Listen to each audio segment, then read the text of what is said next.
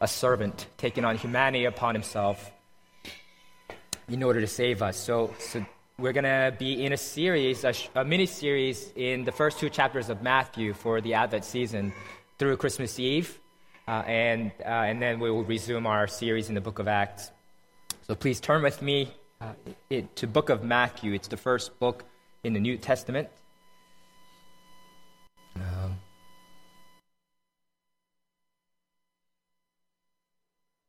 If you guys don't have a Bible, you could also raise your hand, and we have ushers that can bring you a Bible you could use.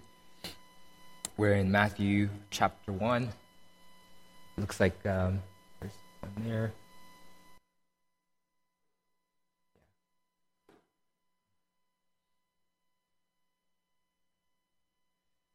We're looking at Matthew chapter 1, verses 1 to 17.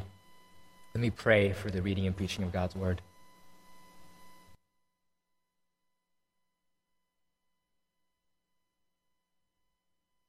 Heavenly Father, it is a wonder that Jesus, your eternal Son, the perfect one, the Holy One, would take on human flesh, would take on our infirmities, would be tempted in every way just as we are.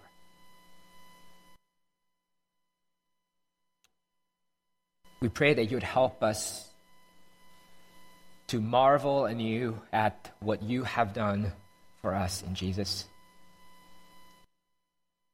We pray that you would exalt Jesus in our eyes today. And we pray that you would help us to receive his grace anew as sinners in need of a Savior.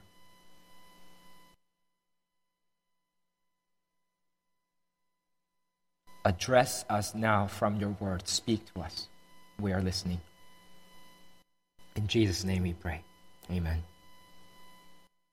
Matthew chapter 1, verses 1 to 17. I'll read it out loud here.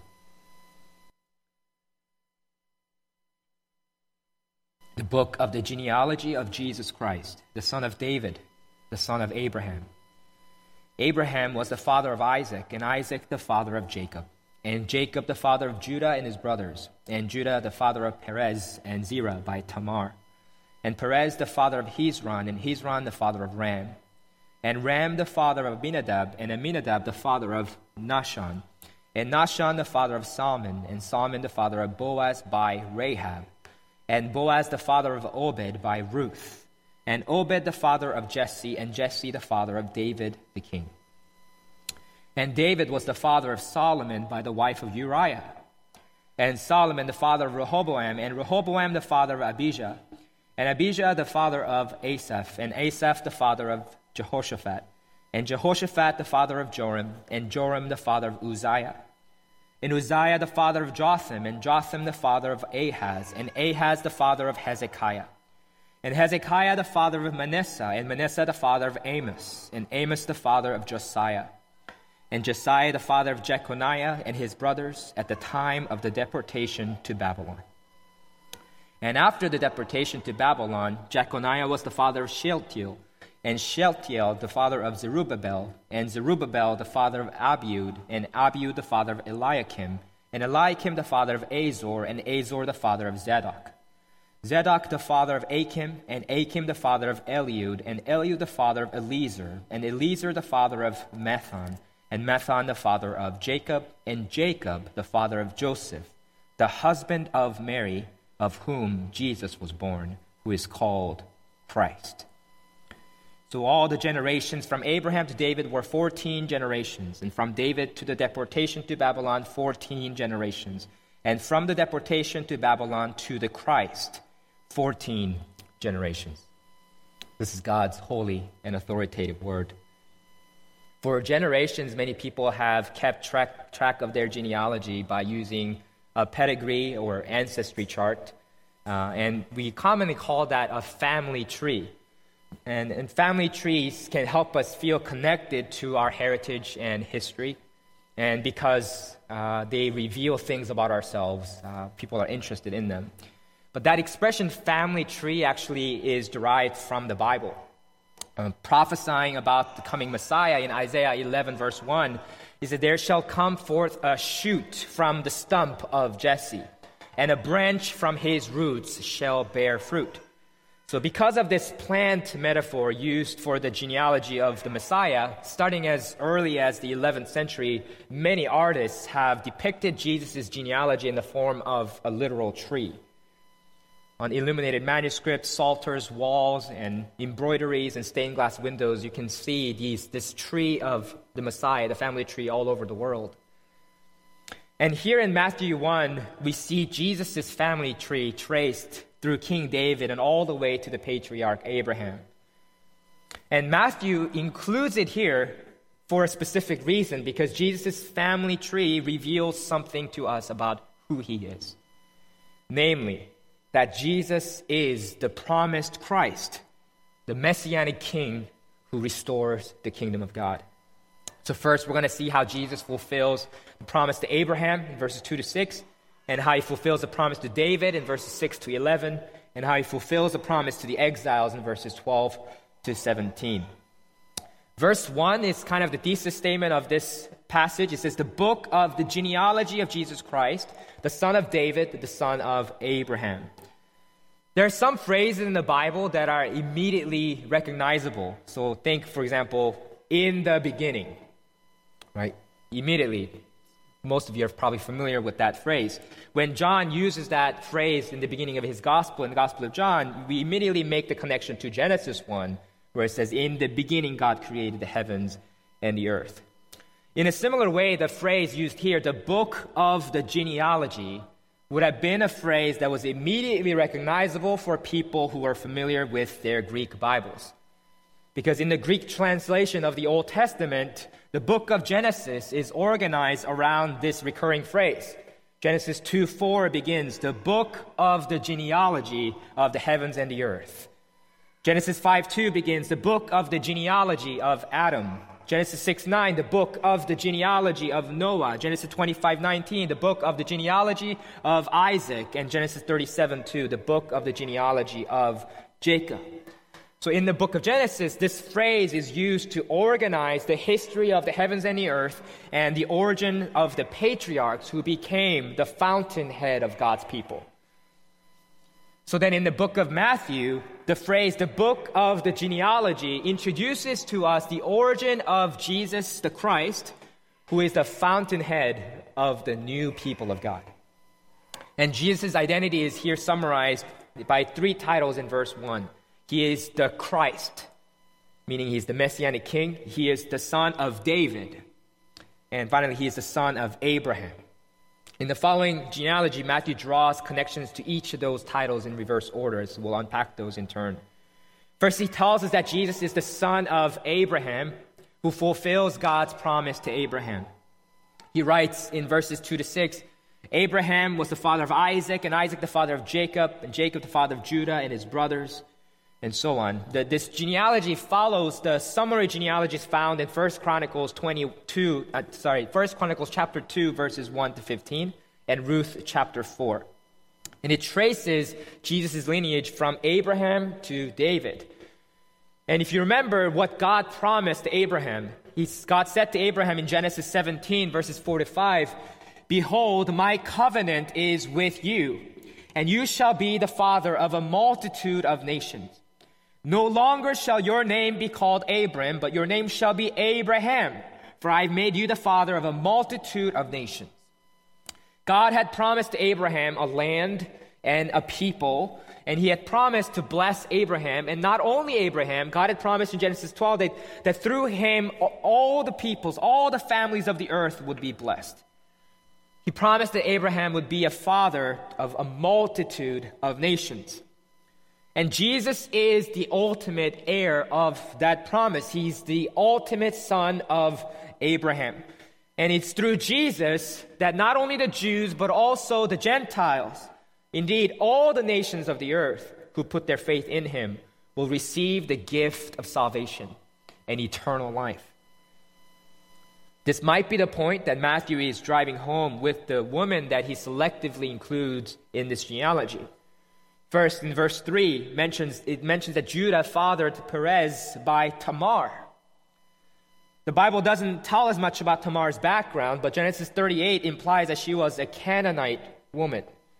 Since Judah was living among the Canaanites at the time, was married to a Canaanite woman himself, and likely took a wife for his son from among the Canaanites as well. And since there is no mention of him going back to his homeland to find a wife for his son. And then second, verse 5 says that Solomon fathered Boaz by Rahab. The only human being named Rahab mentioned in the Bible is the Canaanite woman who helps the Israelite spies escape Jericho in Joshua 2. So she too is a foreigner, a Gentile. Third, verse 5 says that Boaz fathered Obed by Ruth, who famously is known as a Moabite woman, a foreigner, a Gentile. Fourth, verse 6 says that David was the father of Solomon by the wife of Uriah. This is a reference to Bathsheba, whose father we know was Eliam, according to 2 Samuel 11, verse 3. Also called Amiel in 1 Chronicles chapter 3. If he is the same Eliam mentioned in 2 Samuel 23:34, he was a Gilonite, a subset of the Canaanites, which makes Bathsheba also a Gentile and married to a Gentile, a Hittite, Uriah. These are the four mothers mentioned in the entire genealogy of Jesus. And all four of them are most likely foreigners, non-Jews. This may well be Matthew's way of making the point that Gentiles are being grafted in. The lineage of Jesus, the Jewish Messiah, suggests that the Messiah didn't have a pure, unadulterated Jewish lineage. Rather, he had many Gentiles in his heritage. It's a glimpse of God's plan to include the Gentiles in his salvation plan. All those who repent of their sins, all those who renounce their foreign idols and pledge allegiance to the Lord God will be saved and counted among his people. This is the wonderful truth that God's genealogy, the Jesus genealogy reveals to us. For all those people who say, well, I'm not a Jew, so I can't believe in the God of the Bible. All those people who say, well, my parents are not Christians, so this can't be for me. For all those people who say, well, no one in my country is Christian, so I can't become one. Or I'm not religious, so I can't follow God. For all of those people, Jesus Christ came. That's what we remember in Advent. You don't have to be a Jew in order to join the kingdom of God. You don't have to be an American in order to follow Christ. You can be Iranian, Afghan, Indian, Chinese, Japanese, Cambodian, Uruguayan, Algerian, Tunisian, or whatever else, and still be a Christian and a citizen in the kingdom of God. Because salvation is from the Jews because Jesus was Jewish, but salvation is not exclusively for the Jews. Rather, it is for all nations. That's what we're commanded by Jesus, commissioned by him to go to all the nations and make disciples of them. And then in verses 6 to 11, Matthew traces Jesus' genealogy from King David to Jeconiah to show that Jesus is the promised Messianic king who fulfills God's promise to David. We see this in verses 6 to 11. Now, there are significant discrepancies between Matthew's genealogy of Jesus and Luke's genealogy of Jesus we find in Luke chapter 3 from King David onward. For example, Matthew lists 41 male heads of families, while Luke lists 57. And from David to Jesus, there are in fact only 2 overlapping names. And there are several reasons for these discrepancies. First, the word father can be used narrowly to refer to one's immediate biological father, or broadly to one's ancestor. We see examples of this in Genesis 32:9, John 8:39, Ezra 7, and so on. Similarly, the word son can refer narrowly to one's immediate biological son or broadly to one's descendant, which is why Matthew can say that Jesus is the son of David, many generations removed. And secondly, genealogies are not always exhaustive. Rather, they are often selective.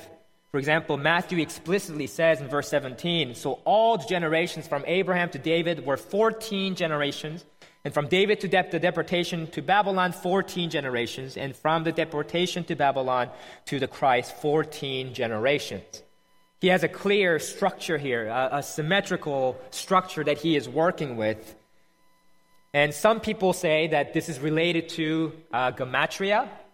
Gematria is a method by which Jews assigned a numerical value to each letter of the Hebrew alphabet so that someone's name can be added up, their letters can be added up to form a number. And according to this method, the name David has a numerical value of 14. So which is likely, it's possible, I don't think we can know for sure, maybe why Matthew chose 14 names in each of those sections to show that Jesus is the son of David. And so it's not surprising that there are skipped generations in this genealogy. And thirdly, Jews practiced levirate marriage as stipulated by Deuteronomy chapter 25, which meant that if a man dies without a son to carry on his name, it was his brother's duty to produce a son for him by taking his brother's surviving widow as his own wife. This was very important for the Israelites, for the Jews, because their inheritance of the promised land, and therefore their inclusion in God's covenant community depended on them continuing to have male heirs. And this was directly tied to it. So because of that, if to not have no son to one's name would have meant you and your progeny would all be blotted out from God's covenant people. So because of this, levirate marriage existed, but it works for that purpose, but it obviously can complicate genealogies.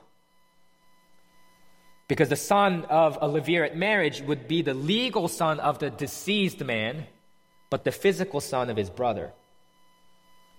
So overall, the discrepancies between Matthew and Luke are numerous, but they can be accounted for best when we understand that Matthew is providing the royal genealogy, the line of people who would have been the legal heirs to the Davidic throne, and Luke is providing us a physical genealogy, the line of people from whom Joseph, Jesus' adoptive father, was physically descended.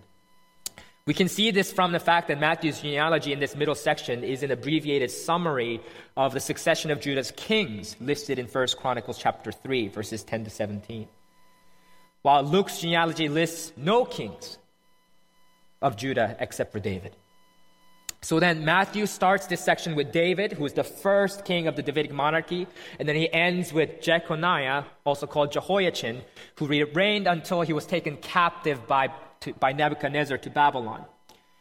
Jehoiachin's uncle Zedekiah did reign as a nominal king after this Babylonian invasion, but he is omitted from the list, as well as several others, since Jehoiachin was still the rightful heir and ruler.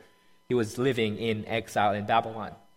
So then Matthew's genealogy is a royal genealogy, and likely implies here that even with the dissolution of the Davidic monarchy during the Babylonian exile, the royal succession has continued until the coming of the destined son of David, the Jesus Christ. So God had promised to King David in 2 Samuel this wonderful promise, chapter 7, 12 to 14. I will raise up your offspring after you, who shall come from your body, and I will establish his kingdom. He shall build a house for my name, and I will establish the throne of his kingdom forever. I will be to him a father, and he shall be to me a son. So in an immediate sense, this prophecy was fulfilled in the reign of David's son Solomon, who was established as king and built God's temple. However, the Davidic monarchy did not exist forever, even though God promised here that he will establish his kingdom forever. That's how we know that this prophecy isn't ultimately fulfilled by Solomon. It is fulfilled by the Messiah, Jesus. He's the one who establishes God's kingdom forever. Jesus is the greater son of David, the greater Solomon. In fact, he is greater than David himself, because he is not merely a son of man, but he is the son of God the Father himself. We have to remember this, because Jesus came not to be served, but to serve and to give his life as a ransom for many. But we must not forget that he, even though he's graciously served us and he has saved us, Jesus is the King. He is the Messiah. He is the Lord to whom we owe our allegiance, our very lives. That's what his title means, the Christ. That's not a last name. Verse 16 says Jesus was born who is called Christ. Christ is a title. It's a royal title that means anointed one or Messiah. The prophesied king who would come to rescue God's people. For centuries, the Jewish people had been suffering the consequences of their own sin and rebellion due to their idolatry and unfaithfulness to God. They were conquered and oppressed by people, foreign nations, again and again, the Assyrians, Babylonians, and the Persians, and the Greeks, and the Romans. And then they would return, but they returned to the Lord for brief periods of time, but they would turn back again, sin again, backslide again. And in their suffering, they were yearning and waiting for the Messiah. They thought to themselves, when the Messiah finally comes, he will make all things right. When Messiah comes, he will establish his kingdom forever. When the Messiah comes, he will rescue us once and for all. When Messiah comes, he will rule with righteousness and justice. When the Messiah comes, we won't be orphans anymore. We won't be homeless anymore. We won't be aliens and foreigners anymore. We will have a king, all right. We will have a kingdom, all right. And we will be citizens in that kingdom. For all of those people who are waiting, Jesus Christ came. He came to a sinful world governed by Satan, the one whom Jesus calls the ruler of this world in the Gospel of John. The one that Ephesians chapter 2 verse 2 calls the prince of the power of the air, the spirit that is now at work in the sons of disobedience. And Jesus donned his crown, but it was a crown of thorns. He ascended to his throne, but his throne was the cross, the ancient equivalent of the execution chair. He died there to redeem a people for himself. And then he rose again from the dead. He ascended to the right hand of the Father. And in doing this, Jesus delivered us, his people, those who repent of their sins and put their faith in him. He delivered us from the domain of darkness into the domain of the kingdom, of his kingdom. This is how Jesus set his kingdom in motion. Jesus is the promised Christ who restores the kingdom of God. And it's for this reason that the evil one, Satan, that we were speaking of just moments ago, has no claim on us. He has no claim on us. He has no authority over us, because as those who have pledged allegiance to Jesus, who have put their faith in Christ the King, we have a new Lord. We're under new regime. The church, the family of God, is an outpost. It's an embassy of the kingdom of God. In this world that's in rebellion against God, we must daily endure innumerable indignities that our Lord's name and glory face. In this world, we have tribulations and temptations. But when we gather as a church, we get to lay aside our burdens and our distractions and worship our Lord and fix our eyes on Jesus, our King. It is an imperfect yet genuine foretaste of heaven. The kingdom of God is already here, but it is not yet fully here. And as we celebrate Advent, the first coming of our Savior Jesus Christ, we also anticipate his second coming. So it was really appropriate that Gary had us sing, "Even So Come," expecting, waiting for Jesus' second coming, because he will return. Our King will return. In the first Advent, Jesus came to save. In the second Advent, Jesus will come to judge.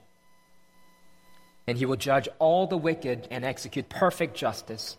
And our King will dwell with us again in the flesh.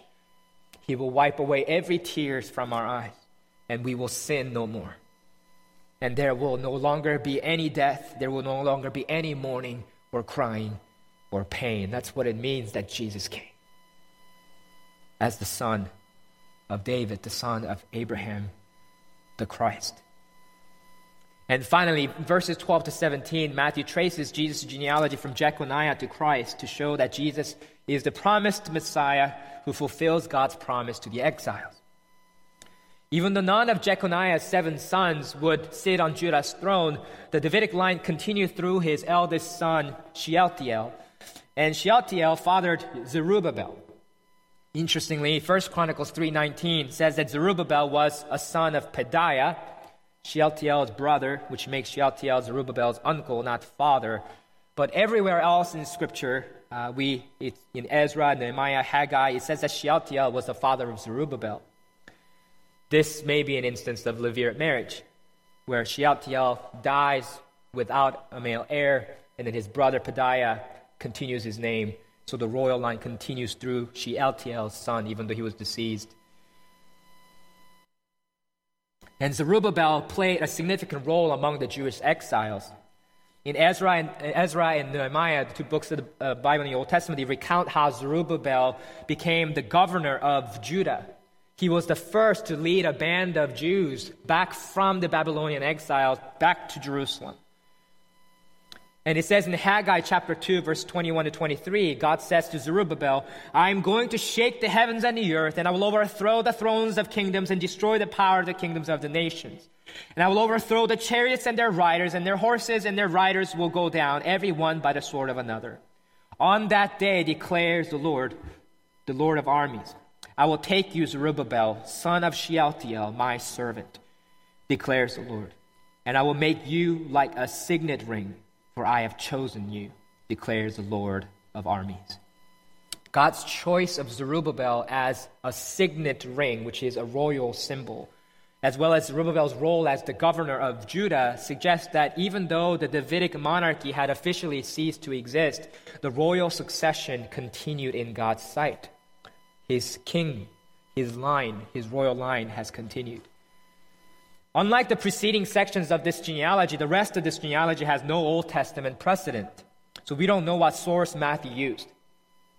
And since Jews were very interested in preserving genealogical records, and the Davidic line in particular, the royal line, was of special interest, so it's highly likely that a tradition of royal succession was preserved outside of Scripture.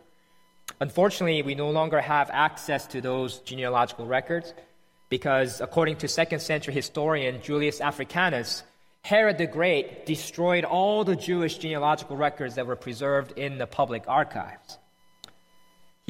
Herod was particularly embarrassed about his lineage, his Idumean heritage, because he was descended not from Jacob, the line of promise, but from Esau. And so he feared that someone from an actual royal lineage would lay claim on his throne. So Herod curried favor with Rome to get the title of King of the Jews, and he rebuilt the temple to style himself as the Savior, Messiah of the Jews. But he was only a pretender. Jesus is the real Messiah. At verse 16 notes, he is the promised Christ. Jesus fulfills the promises that God had made to the exiles. In Jeremiah 33, God promised, verses 14 to 17, Behold, the days are coming, declares the Lord, when I will fulfill the promise I made to the house of Israel and the house of Judah. In those days and at that time, I will cause a righteous branch to spring up for David, and he shall execute justice and righteousness in the land. In those days, Judah will be saved, and Jerusalem will dwell securely, and this is the name by which it will be called, the Lord is our righteousness. For thus says the Lord, David shall never lack a man to sit on the throne of the house of Israel. That's what God promised to the exiles. And Jesus is the final and greatest son of David who sits on the throne forever. He is the righteous branch who through his death and resurrection ransoms a people for himself. And we, God's people, Jews and Gentiles, have now been grafted in as branches onto Jesus' family tree, so that we too dwell securely in Christ as the new Israel, as the new Jerusalem. For those struggling sinners, maybe there's some of you here who think that they have strayed far beyond restoration, like these exiles that Jesus came. For those exiles who have forgotten what their fatherland is like. For those who think that they are damaged goods, good for nothing. For all of those people, Jesus Christ came to redeem them, to reclaim them for himself. Hebrews 2:11-18 tells us that Christ is not ashamed to call us brothers and sisters.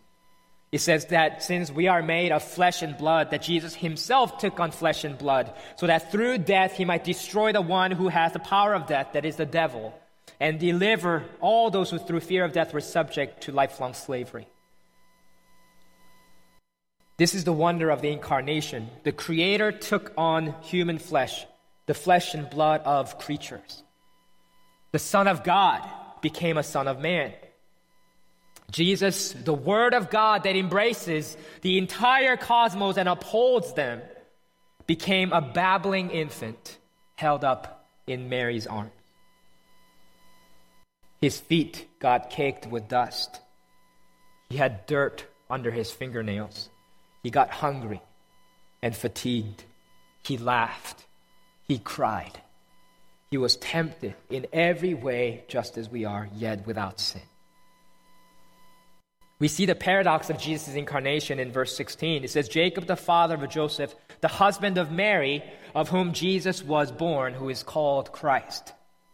Note that it doesn't follow the standard formula here of up to this point in saying Joseph, the father of Jesus. It doesn't say that. It says Joseph, the husband of Mary, of whom Jesus was born. This sets the scene for the following passage, which confirms that Jesus was conceived by Mary while she was a virgin, by the miraculous work of the Holy Spirit. So Joseph, though he was the legal father of Jesus, the adoptive father, he wasn't actually his biological father. Jesus' only real father is God the Father. This has two very important theological implications. One, the original sin that entered the world through Adam's sin and contaminated all of humanity, as Romans 5:12 tells us, is cut off at this unique point, at Jesus' birth. Jesus is the first and only human being to be born without sin. 1 John 3:5 tells us this, you know that Jesus appeared in order to take away sins, and in him there is no sin. And this is because he who knew no sin is the only person who can bear the sins of his people so that we might become the righteousness of God. Jesus is the one man who never deserved to die because death is a consequence, a punishment for sin.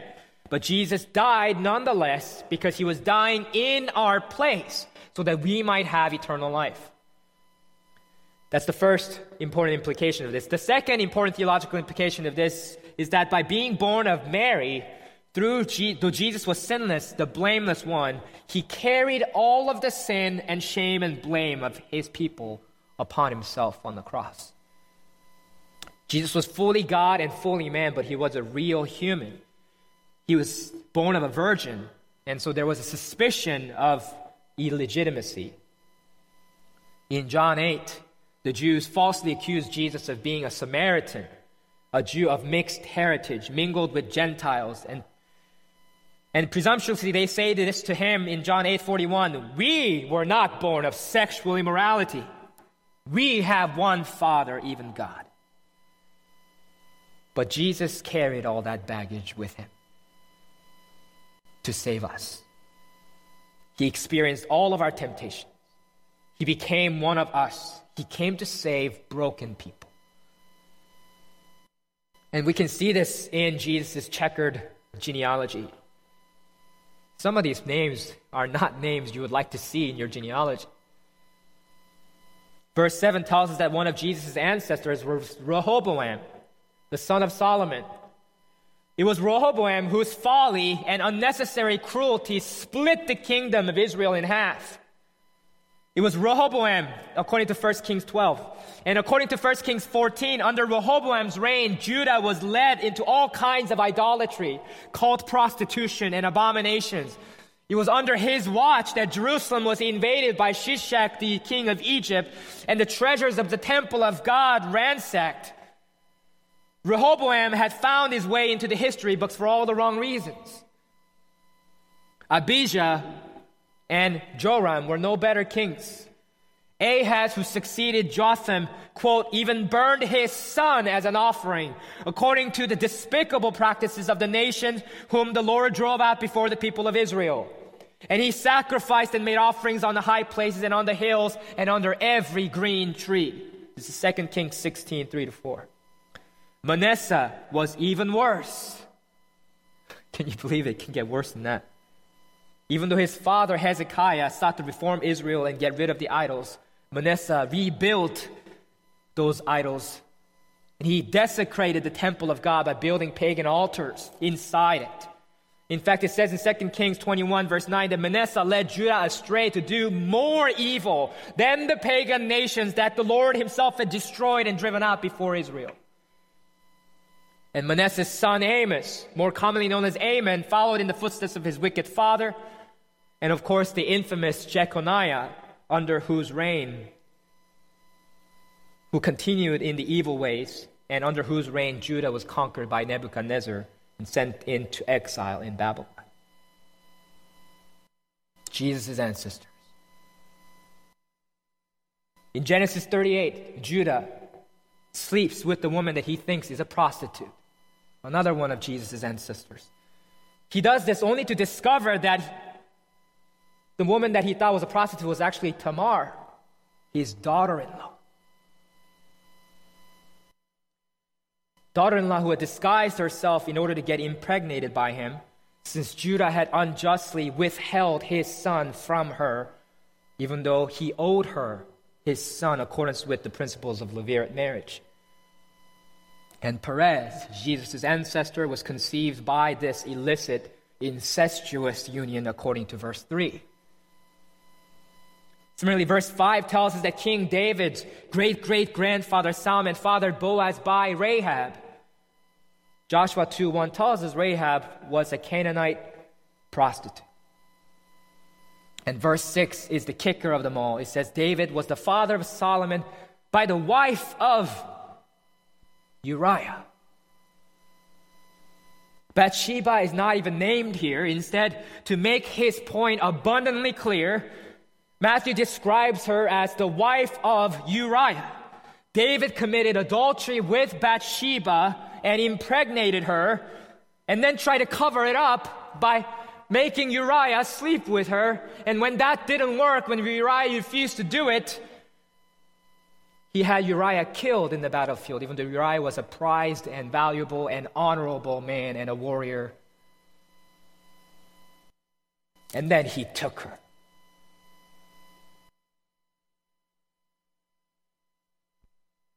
To rub in the point that David had sinned, Matthew says, David, the father of Solomon, by the wife of Uriah. David should have never had Bathsheba. And yet it is through that illicit union that Solomon, one of Jesus' royal predecessors, is born. I hope this is a comfort to you all, because we're all sinners with a sordid history. We all have checkered lives. And here is our Savior with the checkered genealogy. There are prostitutes, adulterers, murderers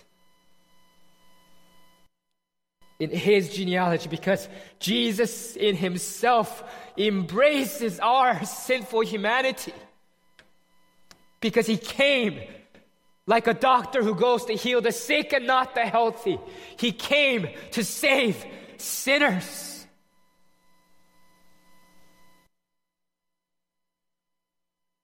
Are you a child of adultery or fornication? What besetting sins are part of your life? What guilt, what burden, what shame did you carry with yourself into this building this morning? What about yourself would you be hesitant to share with those people sitting next to you right now? Whoever you are and whatever you have done, Jesus sees you and Jesus knows you. And Jesus says in John 6:37, whoever comes to me, I will never cast out. This is the good news, the gospel of Jesus Christ that we proclaim to all the world. Jesus is the Christ. He's the one we've been waiting for.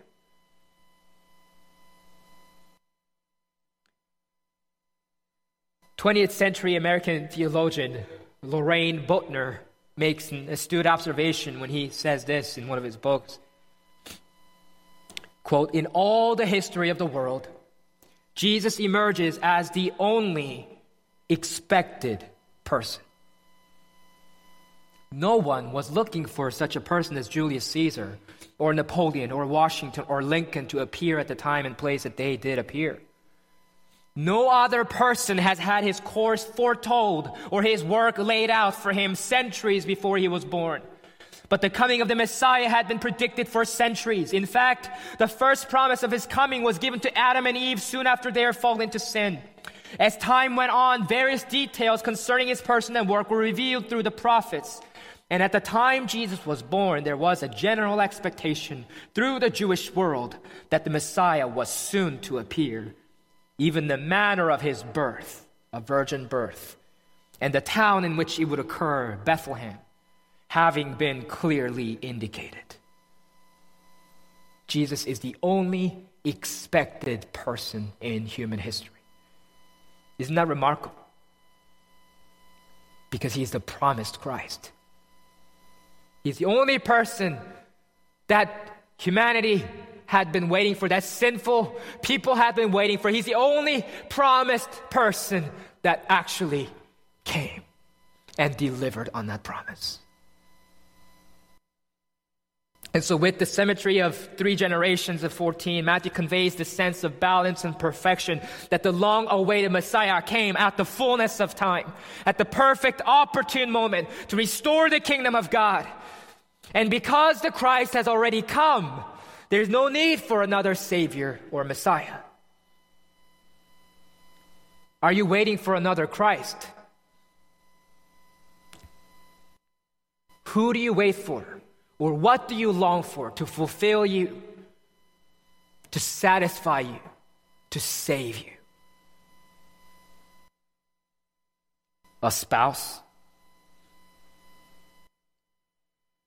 A charismatic politician to come and take charge, accomplish all your agenda? A great Christian leader to bring about the third great awakening or another reformation?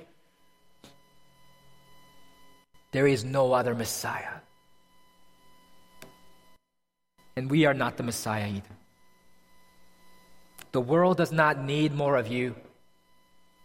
The world does not need more of me. The world does not need more of anyone. It needs more of Jesus. Because he is the only Christ. Christ who has come. Christ who will come again. Let's pray. Lord Jesus, we thank you. We thank you that you came. Lord, what would we have done without you?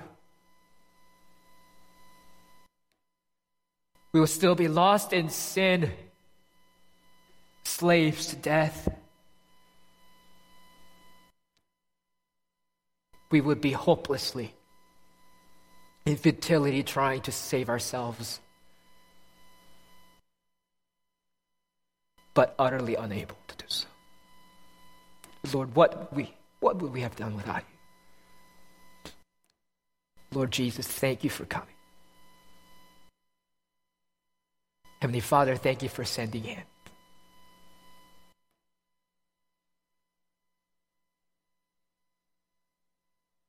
Help us to be a people who live in light of his coming and who wait expectantly for his second coming. In Jesus' name we pray.